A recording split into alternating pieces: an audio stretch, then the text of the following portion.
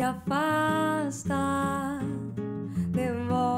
Hello and welcome to the Human Odyssey podcast. This is episode 12. I'm Skander, joined always by the bestest of boys, Jamie, and today we're heading to the magnificent country of Brazil, a place I've promised myself I'd visit once this gosh darn epidemic is over. We're accompanied by the beautiful song Se Afasta from the Brazilian duo Bemquere. I really recommend you go and check them out on YouTube and a lot. Today, we're talking to the amazing Daniela Lerario. Daniela is a Brazilian biologist, waste and circular economy expert. She's also chair of the board of Sistema B Brazil and co-lead of the Climate Champions team for COP26. Daniela, how are you doing? I'm fine, Skander. How are you? I'm good. Thanks for joining us.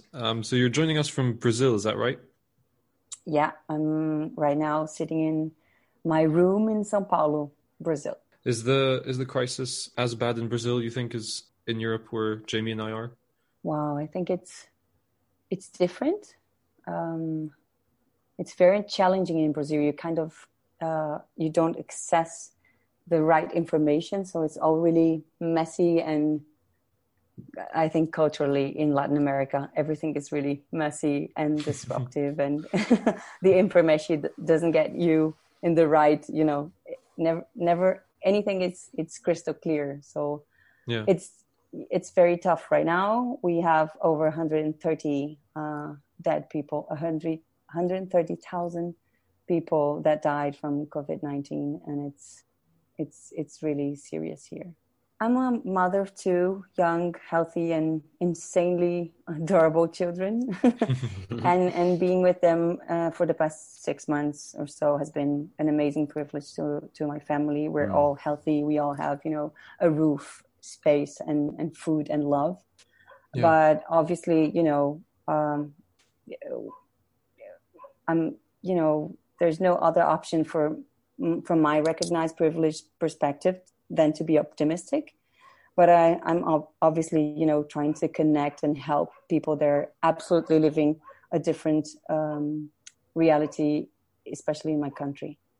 So I think this affects me in this way. And how can I help? How can I not keep myself from being in a bubble and just, accessing other people that didn't have my opportunities.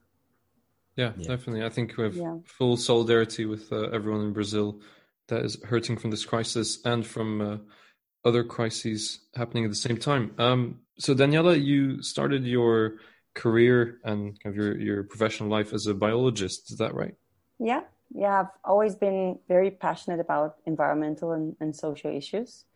I've tried almost every single opportunity any biologist can have. So from oceanography to forest conservation, ecology, genetics, and then I got to waste management, which is where I specialized, or my expertise.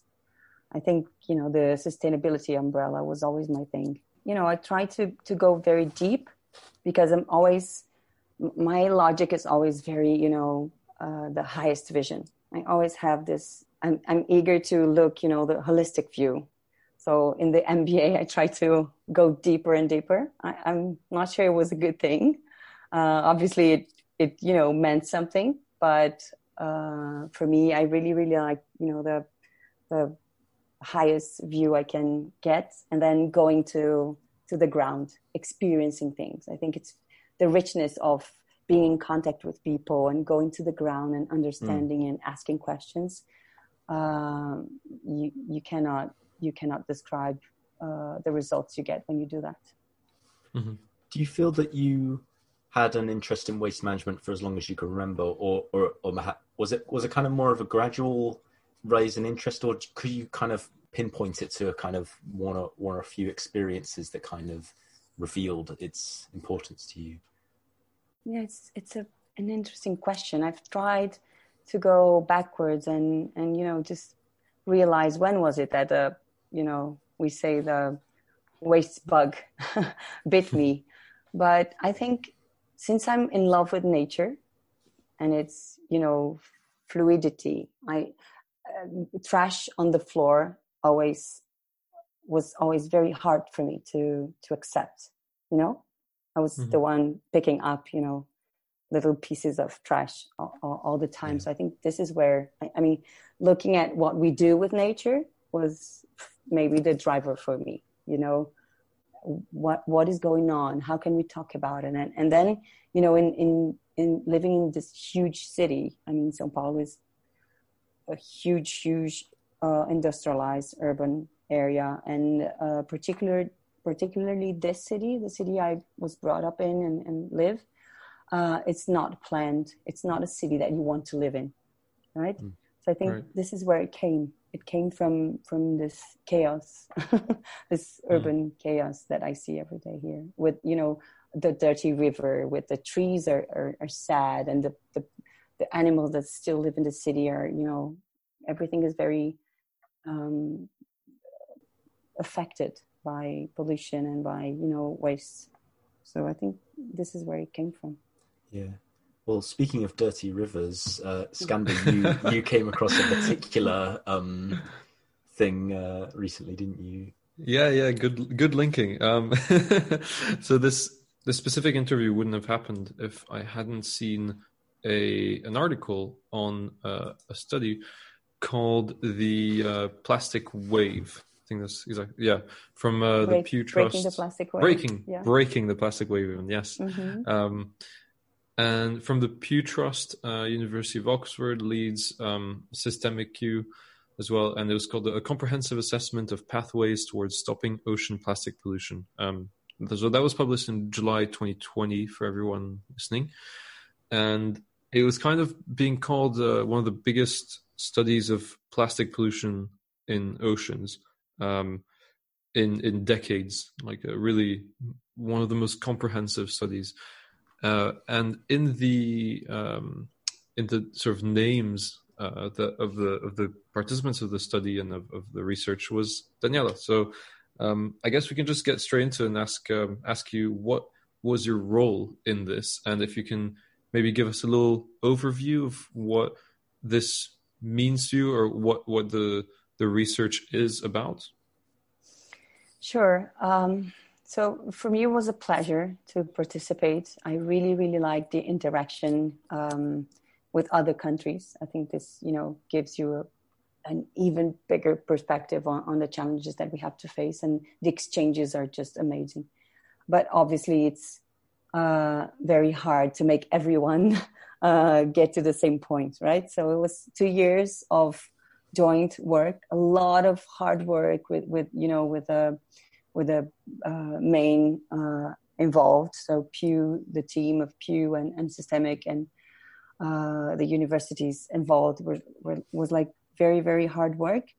The idea was to have, you know, besides the core team, 17 other experts to test the idea and the modeling of the project. And I was one of them. So I was the only Latin American in the group. It was a very diverse group with, you know, different parts of the value chain of plastic and different countries and regions. So it was very interesting to be, you know, exchanging all the information. And our role was mainly, you know, test it and help it and make them make sure that, you know, our perspectives were at least mentioned or taken care of within the challenge of this greater study. Yeah, because I have to say, a lot of the time, even in, you know, scientific research, we don't often see, I think, some of the quieter voices, which in a way have been quietened by, or made quiet by, how loud some voices from like the US or Europe are in general. So it's good to see some mind being given to, and some like space and stuff given to countries that are sometimes pushed to the back. Yeah, and still it's hard to keep up, you know, because we think different, we speak other languages, our culture is different. We, you know, everything's so hard to keep up with the strategic, with being straight to the point. We're brought up different, so it took a lot for me to try to get them to understand where I was coming from, you know. to explain, and even more challenging to be the one person from Latin America, right? So it's a huge responsibility. It's a and big, the big first thing role. you say is like, am I the one? You know, you start contacting people from Chile, Colombia, Peru, Brazil, and then you just say, okay, just, you know what, guys, I'm going to be really honest with you. From what I know, or, you know, from the capabilities that I have and the relationships that we have in Triciclos and everything, there's no primary information that we can trust in Latin America in terms of waste management, right? We have a lack of good information. And this is, you know, it's very serious. It's absolutely not only happening in Latin America. So we had, you know, Africa, India, you know, a lot of other parts of the world have the same issues. And maybe even in Europe, you have, you know, a little bit of not transparent information. Yeah, for sure. At least a lack of depth.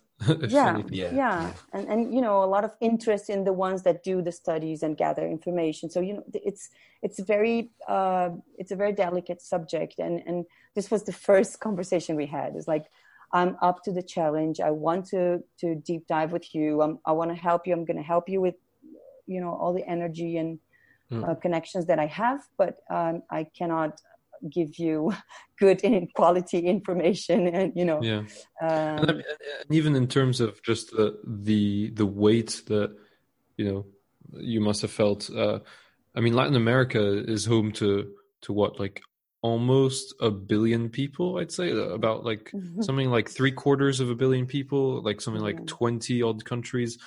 That's a huge responsibility for, and it sounds silly then to give it to, you know, one single person to be able to represent something like 20 countries. Surely there should be, you know, I'm gonna guess that Brazil is quite different to, let's say, like Mexico or Ecuador, or, you know, even though we like in the West to kind of see them as one amalgam of countries. I don't know. It seems like and it's, you know, it's but at the same time, if I don't go, nobody will talk about Latin America, right? So you don't have that choice. You just have to be there and from inside out try to understand and try to make the bridge and try to scream as loud as you can, or to behave as similar as you can, just in order to make yourself relatable. Yes, and comprehensible, and, you know, humans, right? So we're there discussing. The most impressive thing for me, and I keep having that surprise, and I'm not really sure why I'm still surprised, is that we have the same challenges. So 2 days ago, I was talking to somebody from the Green Alliance in the UK, and you know, they have amazing work being done. And then the woman said, you know, she mentioned recycling, and, you know, the distance from circular economy to what we're doing with recycling. And then, you know, and the same time I said, we have absolutely the same perception here in Brazil. So it's really funny how it's, you know, same but different. And we're facing the same problems around the world. And I think in the discussions of breaking the plastic wave, it was that, and a lot of my role together with Malti and Linda, you know, Africa, India, and a lot of other people, Utah, a lot of people that were, you know. Wait, sorry to cut you off. Was it also one person for Africa? We had 17 people. And Africa's what, 55 countries? That's even more. But you know what? But afterwards, so it was, I think, you know, representativeness was taken care of also in other parts of the study, where we, you know, asked for those people, or for me, or for people, the person from Africa, etc., to bring more people into the discussion. So they asked for specialists, and then they submitted the information to those specialists, but not in the same amount of time and discussion that we had, right? We were there 5-6 times together, one-on-one, right? Or, you know, as a group, physically. So, you know, we were the experts chosen to be there within the discussion and more close to the discussion, but a lot of other people from around the world, including people that we suggested, were consulted in other parts of the study. So, well, I think we can all at least congratulate you and thank you as well for such a comprehensive work. I just want to, for people listening that will, likely not have completely read the whole thing at least. I just want to summarize some of the key points that the Breaking the Plastic Wave brings up, which is that the flow of plastics projected in the oceans, right? Flow of plastic from our shores to the oceans is projected to triple by 2040. So within 20 years, tripling of plastics. Without considerable actions, we're looking at 50 kilograms of plastics for every meter of shoreline. That is insane. Analysis shows that a future with about 80% less annual plastic leakage into the ocean, relative to business as usual, is achievable by 2040 using existing technologies. But this depends on immediate global implementation of solutions, and also that 95% of aggregate plastics packaging value, so that's about $100 billion a year, is lost to the economy following a short first-use cycle. And then there are further kind of critical findings, which I'm not going to read them out completely, but I think the main one that really, really frightened me, I think, was that first one, the flow of plastics is projected to triple in oceans by 2040. I think we'd like to think that we're doing better and better with these sort of issues, especially pollution. But then, this kind of puts everything into what's the word? Puts everything into perspective.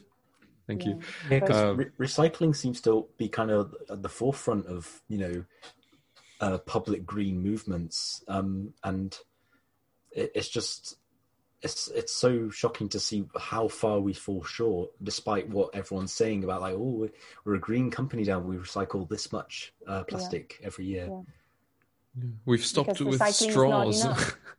Yeah, and recycling is not enough, and the way we're recycling is questionable, at least, I can say for my country, the amount of energy, water, CO2, etc. And then you cannot left aside the informality, and the importance of the informal, and there's a huge discussion. I was myself into a very deep discussion on informal or formal. What does that mean? And, at the end, you're not tackling the environmental area without looking for people. You're talking about people trying to survive and doing services for nature and for us. So I think there's a key difference here when you look at the infrastructure and when you look at developing countries and the situation of the whole, informality with street waste pickers and waste cooperatives and, all this work that they've been doing. And for me, this 40% of today's global plastic waste end up in the environment. And the main message of the study is that we're not against plastic, we're against plastic in the environment, right? We do not want plastic to end up there. And this although is I guess the where creation of plastic is in itself a debate, which I think should be had as well, because the way that we produce so much for single kind of consumption seems to be an issue as well. Applicability, right? What it's supposed to be durable. What are you going to do with it, right? So there are a lot of other questions, and but just if we with all the current government and industry commitments that we have implemented by 2040, if we have that implemented, we have only a 7% reduction of leakage. I think this is another huge message, the efforts that we are, all the commitments and, the targets that the huge companies are putting are only a scratch in the surface of the challenge that we have. Yeah, and that's one of the big things I took away from this report was that solutions do exist. It's not the lack of technical solutions that's preventing us from addressing the ocean plastic crisis. It's the lack of implementation and kind of political will, which is something that I think COVID has really highlighted as well, because this is something that a lot of environmentalists have been saying over the years, that we should stop waiting for Godot, or waiting for a solution to come and to save us from our demise. Instead, we should see, okay, there are obvious solutions, but why are we not implementing them? So I guess my question to you is, why do you think that we're not implementing these solutions if they do exist? Yeah, could I add just quickly, adding on to Skander's question, do you think politicians who are at least discussing these matters, do you think they are even aware of these problems, or if they do you think they care? I mean, it is a topic in the political sphere, but it's obviously not being treated properly. Yeah, so I'll start with this one. I'm not sure they are. Well, I mean, by right now they should be aware, right? There's enough information, there's enough science-based targets, there's enough everything accessible for them to make a move. Right, it's no excuse. The information is there. So if you're a politician, you should, just go there and try to talk to people that know it, because there's a lot of people trying to do that. But in conducting this analysis, our goal was, to provide a new evidence base for decision makers in governments, businesses, civil society, and academia, so that they could navigate responses to this emerging global challenge, and access the appropriate trade-offs and implement the best solutions, including the economics, right? So this was the idea of the study. I'm not really sure whether the results were what we wanted in this, in this specific point of view, but with the question of why are we not doing, I'm really sorry to say that it's too cheap not to do it. So it's too cheap. The externalities are there, and we're discussing value with absolutely, for me, it's nonsense. And when you get to the logic that although we have, a logic for the century looking for stakeholder value and shared value, and everything is just, the conversation on ESG is, you still see the majority of the businesses, or the majority of the money going to whatever, going somewhere else, and it's too cheap, and the interest of the world, we're still facing sustainability or profit, we're still. We're still facing this, and so it's you're either sustainable or you're profitable, and I mean, come on, we already have a lot of we already have a lot of businesses that are able to do it. It implies, putting sustainability in the core of your business. It implies, purpose. It implies transparency. It implies what else, So there's a lot to it. So on this, I have two sort of things that I've read recently that I kind of want to bring into this conversation. One of them is I don't know if you guys have kind of landed into this because it's very French news, but Emmanuel Macron, I think it was 2 days ago, something like that to this day, said that shut down sort of critics of his, saying that the solution to the ecological crisis was in sort of tech and new solutions and things like that, not in an Amish solution. Not like Amish solutions won't solve our problems, basically, he said, which first of all is quite frustrating to hear when the Amish have such a low carbon footprint, but also a little bit, but also I think a little uncalled for. And the second thing, and so I kind of want to get maybe your opinion on this idea of tech solutions, especially in terms of solving these problems. And the second thing that I kind of want your opinion on is I've been reading this book called Économie 2 by Emmanuel Druon, again, French book, where he says he has this big idea that we can't afford not to become kind of green and environmental, and that that in fact he himself as a owner of a company doesn't really understand how people can afford not switching to durable and sustainable, environmentally friendly solutions. So, and in his research, he really shows it. He owns a company that produces letters, right, and for like literally for writing letters the old way, and you wouldn't think that's the most environmentally friendly company on earth, because it's just paper. But at the end of the day, they have amazing systems where their ink is made with completely biodegradable materials, which any kind of wastewater and things like that they have, they put into plants and fruit plants and things like that they've sowed around the company. And they have all these processes basically that save them money really by being green. So I just want to get your opinion on these things. Yeah, I think we face a lot of ignorance also, that you can be sustainable and that you can make money, as we were talking before.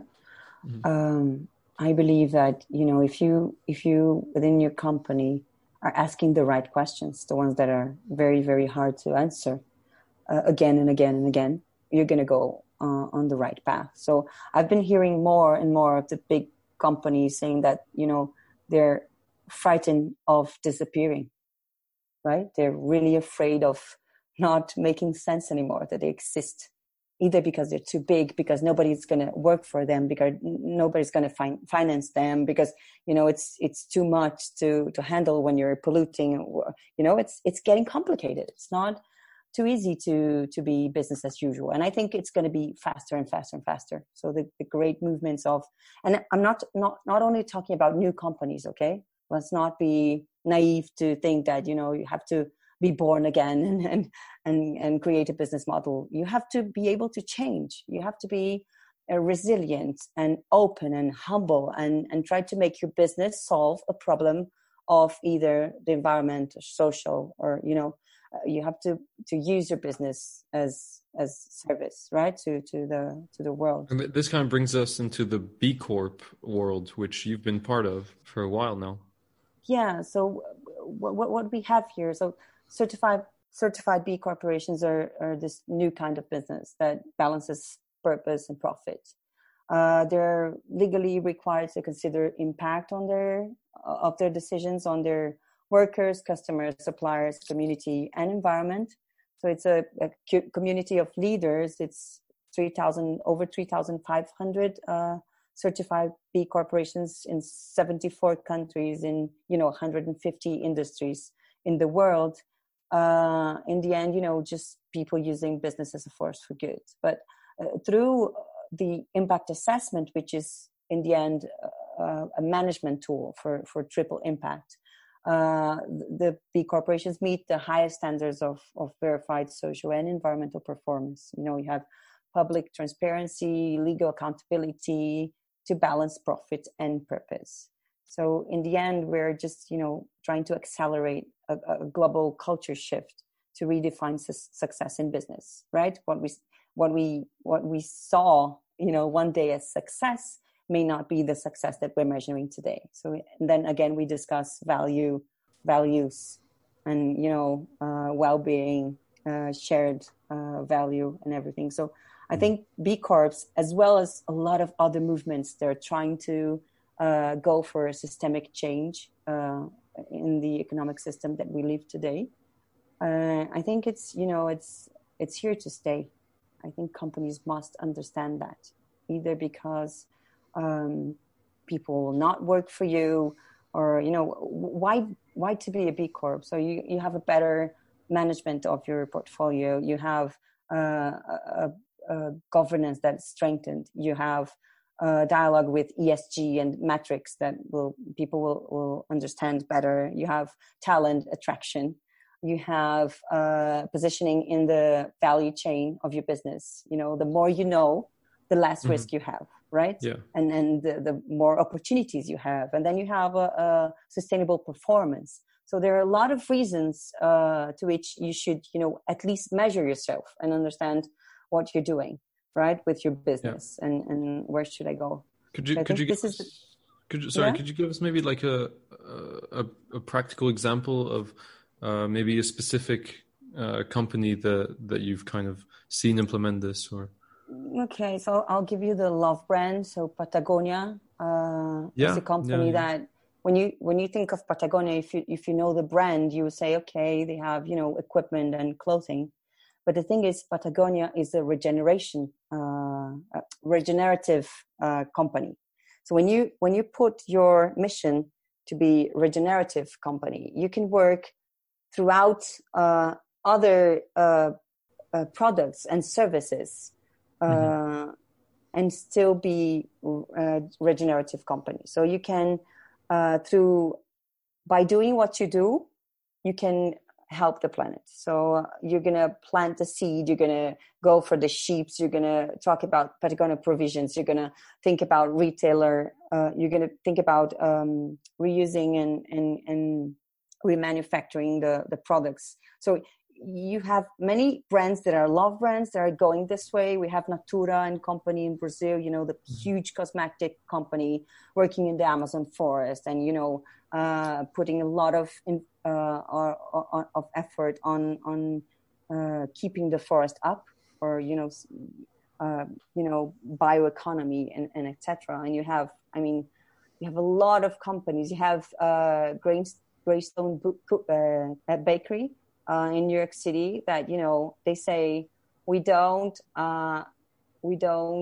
hire people to make cookies. We make cookies to hire people. And, you know, the people that they hire today is people that were, you know, in a vulnerable situation, or ex-presidiaries, or people that would not find a job. So you have all of that. You also have, you know, very usual companies that you would say, why are you a big corporation? And in the end, it's about metrics. So it's a lot more than just, you know,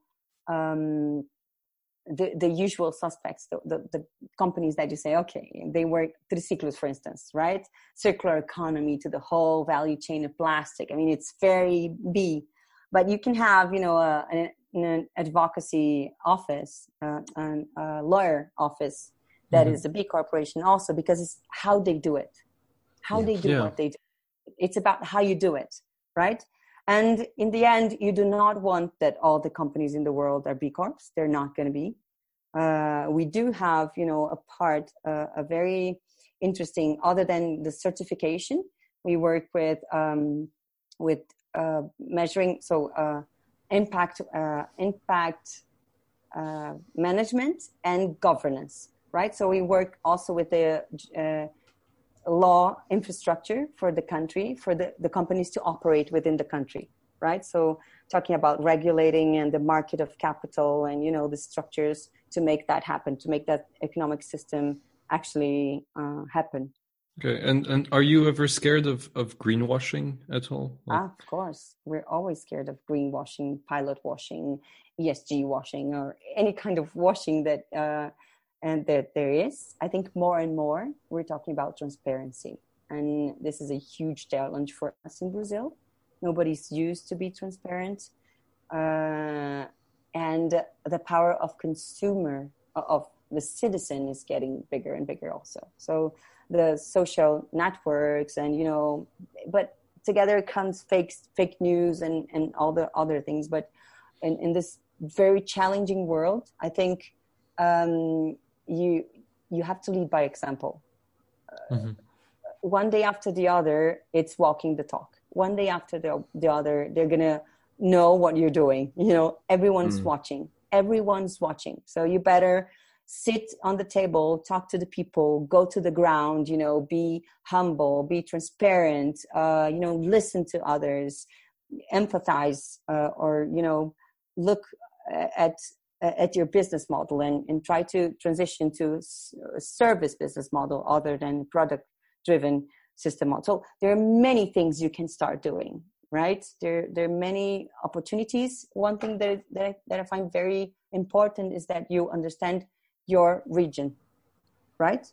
No solution is a silver bullet. You have to look around, and probably there are very, very good people around you that can help you out and that understand what you're talking about. So don't go just, you know, replying something that you did in UK to Brazil because it's not going to work. It's not going to work. You said that not all companies are going to be B Corps, which is interesting to me because it seems like a desirable thing that all companies would be B Corps. Were you saying that it is an undesirable thing or an unpractical thing to pursue? I think it's both, because you can become a B Corp if you understand that, the stamp or the brand or making part of the movement makes sense to you. What we do want as the B Corp movement, and, I can recognize this in other movements that are very similar, very close to us, is that we want people to measure. We need to measure. We need to compare, as we say in Brazil, bananas with bananas. We need to understand what is the effort that everyone can do in order to go the same direction. And then we get to the SDGs, for instance, right? So whether we want it or not, we have 10 years for 17 goals, and it's enough if we stayed 1 year for each goal. So it's time for us to concentrate and to work in common ground. We have to understand where we're equal. We have to go after and for me, this gets to leadership. It gets to good governance. It gets to communicating well, gets to transparency, and most of all, in the human component in the companies. We're humans. Yeah. We have to see each other. We're living beings, right? So at the end of the day, if everyone was a B Corp, then you would need to create a C Corp of sort, right? Oh, yeah. Am I right in saying that? I mean, if everyone was the level of B Corps, I guess, and we wanted to go further, you'd have to create some sort of C Corp. Yeah. One of the things that I like the most is when you start seeing business models that are meant to finish within 5 years.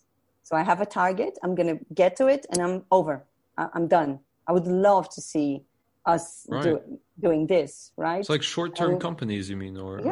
It's amazing. Isn't it amazing that you just, you're not struggling to make the company survive after so many years? You're just, I'm existing for this purpose right now, and then I'm off. And I think. So what kind of purpose, for example? Because I'm having trouble imagining what this would be. So a company would come to life to clean the river, this river. Oh, I see. Right. In my country. So I'm gonna it's a task force, right? Or I'm gonna help, sewage system problems in the city of Macapá in the north of Brazil. Yeah. After I've achieved my check, I'm done. And we're learning. So the profits are a way to do that. Yeah. So, and we're learning, and we have to be creative. Come on. We went to the moon, didn't we? Maybe we didn't. But we invented jury's still up on that one. we came up with so many interesting things. And then coming back to your question, Skander, on technology. Technology will help us, but it's not going to be all about technology. We have to see each other. We have to have good leadership. This is not, all on technology. It will help us a lot, I believe. I'm not the most digital person in the world, but I do believe a lot of things, especially in the environmental area, are going to be, are going to help us with traceability, are going to help us with transparency again, and with measurement, right? We have to measure, we have to report, and we have to have continuous improvement of what we're doing. Otherwise, how can we go forward with this?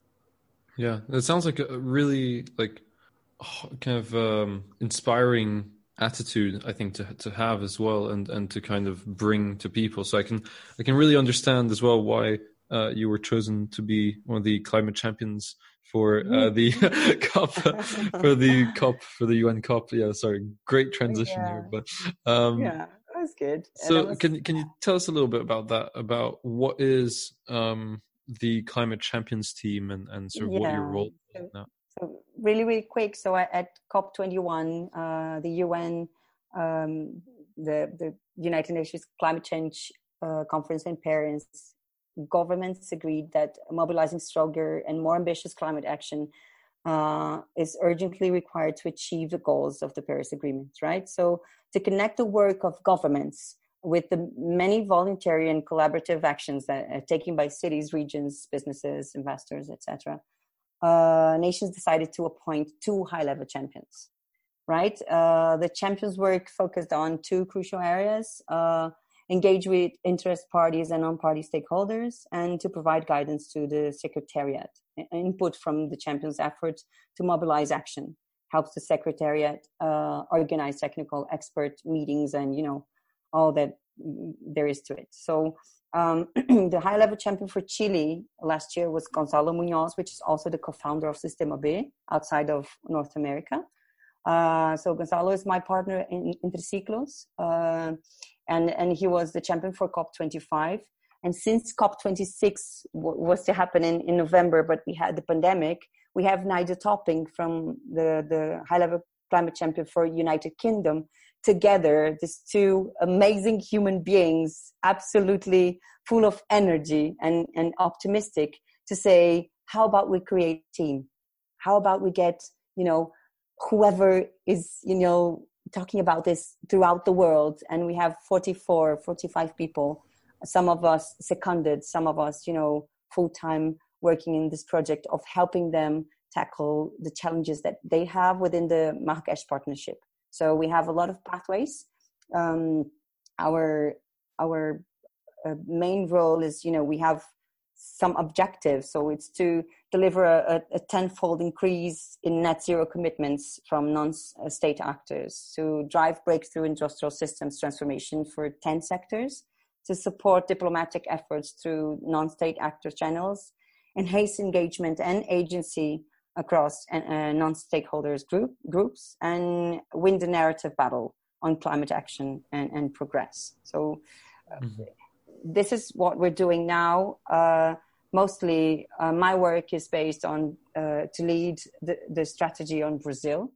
So it's very, I'm based on nature-based solutions, looking for oceans, circular economy, regenerative agriculture, value chains, deforestation, but mainly big corporations and the examples that these companies are bringing, leading the change, and how can we start the conversations in Brazil. And do you feel like I don't want to completely name the beast here, but do you feel like the government in Brazil has been helpful for you? I mean, I don't know how local and even sort of provincial governments are in Brazil, but I know that it seems to me, at least from the outside, that the national government in Brazil, Bolsonaro's, is not really interested in these sort of things. I think it's more than that. I think we have, deniers or negationists. Yeah. I don't know if you have that word, but we have deniers in the government. This is a fact. This is not going to change. Right? So we have to do something despite what's going on politically in the country. It's challenging. We're swimming against the tide, but on the other hand, we are a federation, and we have the subnationals and some governments and cities saying, I'm going for it. And what we're talking about is, how can we be creative enough and give the economic speech enough to show the brilliant, amazing, disruptive, interesting, economically viable part of Brazil. WRI just launched the new climate economy study in Brazil, showing that this is possible. It's the same with breaking the plastic wave. We have to do it now, and it's possible, and it's not going to cost you more. So, speed up. Let's talk to the right people. Let's connect. I'm not going to go anywhere if I just sit with the same people. I have to sit with the ones that I don't want to hear, or that I don't like. So it's about human relationships again. It's about understanding and seeing the other and saying, oh, I have to go there. We're going to have to find a way on doing it. Right? So this is what I see in Brazil. The energy of the people, it's better than it was last year. As much as the pandemic is, it's frightening and everything is going on, and we have 130,000 people that died in this country of this virus. I think we haven't even started our crisis. And the thing is that we cannot forget the social here.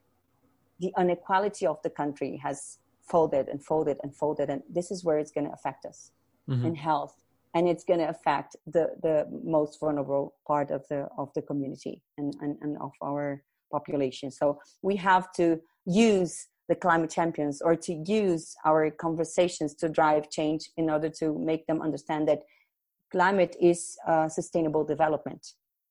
We're talking about also economic decisions. We're not talking about only, hugging trees and the polar bears. And we're talking about, a new business model. And we're talking about the green recovery. What are we going to do about it? We know we have to go to the next step. How are we going to choose it? And then getting very specific with the climate champions, what we have with the Race to Zero campaign. It's a global campaign to rally leadership and support from business, cities, regions, investors for, the healthy, resilient, zero carbon recovery that prevents future threats and creates decent jobs and unlocks inclusive, sustainable growth. So by this one specific target, by getting involved with Business Ambition for 1.5, which is, totally science-based target. And I mean, the information is there for a long time.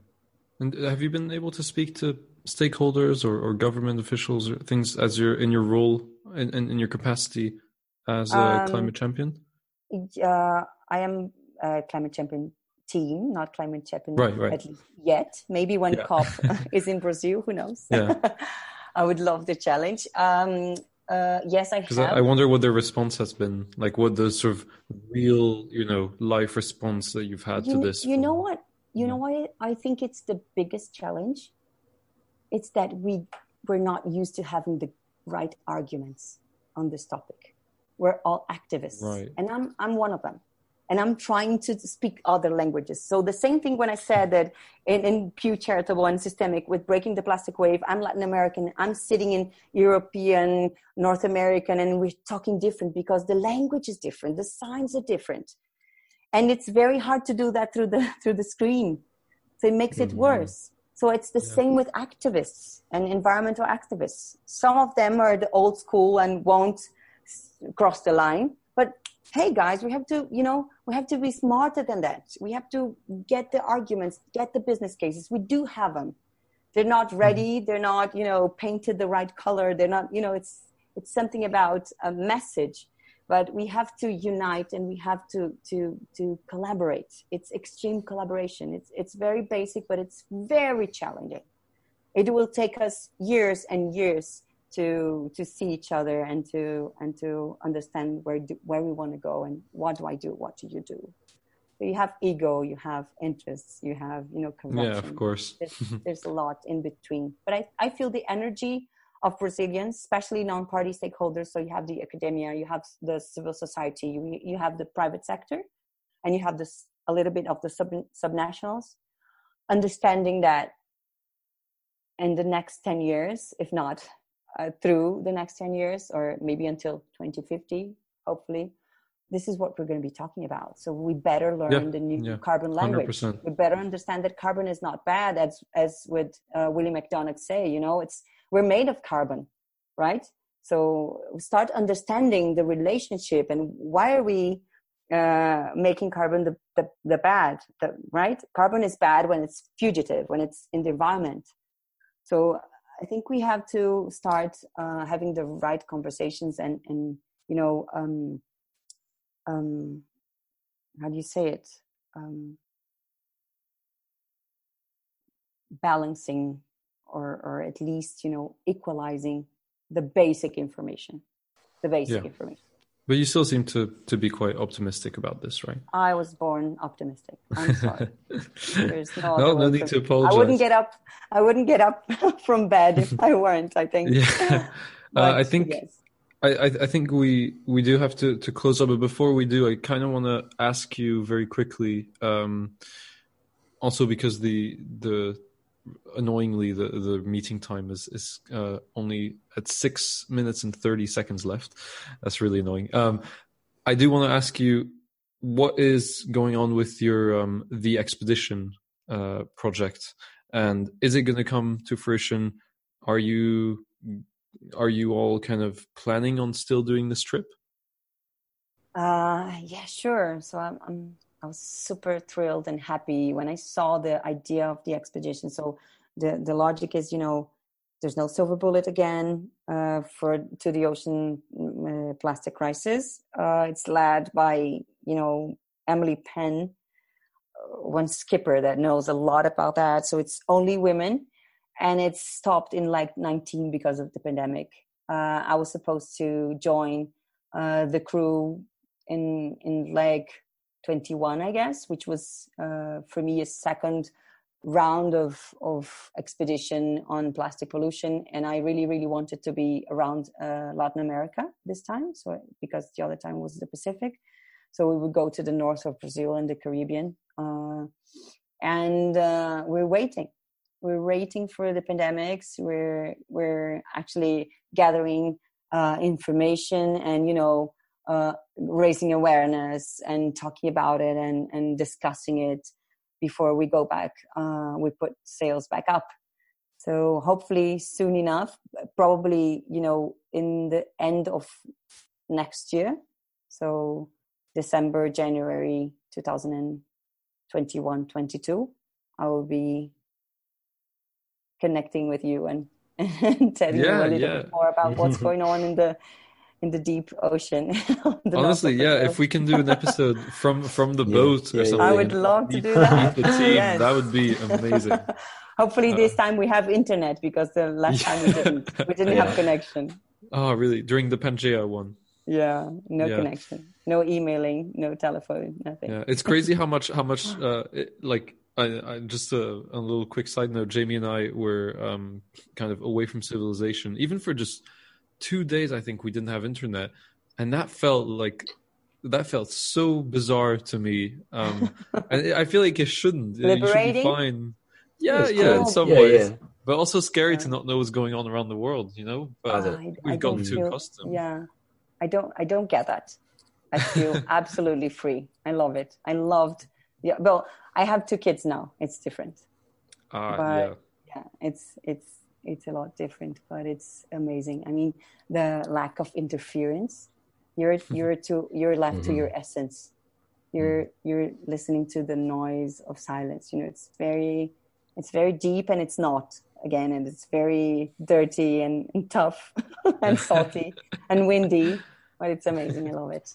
I hope I can join them really soon. I think we're going to have to end it here. But Daniela Lerario, thank you so much for coming on the podcast. Yeah, thank you. It's been a pleasure to have you. Thank you, guys. That was fun. Thank you. Yeah, thank you so much. We've learned a lot, I think, about this. I mean, even just the idea of B Corps were really something I personally haven't heard much about. And I'm definitely going to look a lot more into it from this call on. I can connect you to other people that would tell you in English better than I did.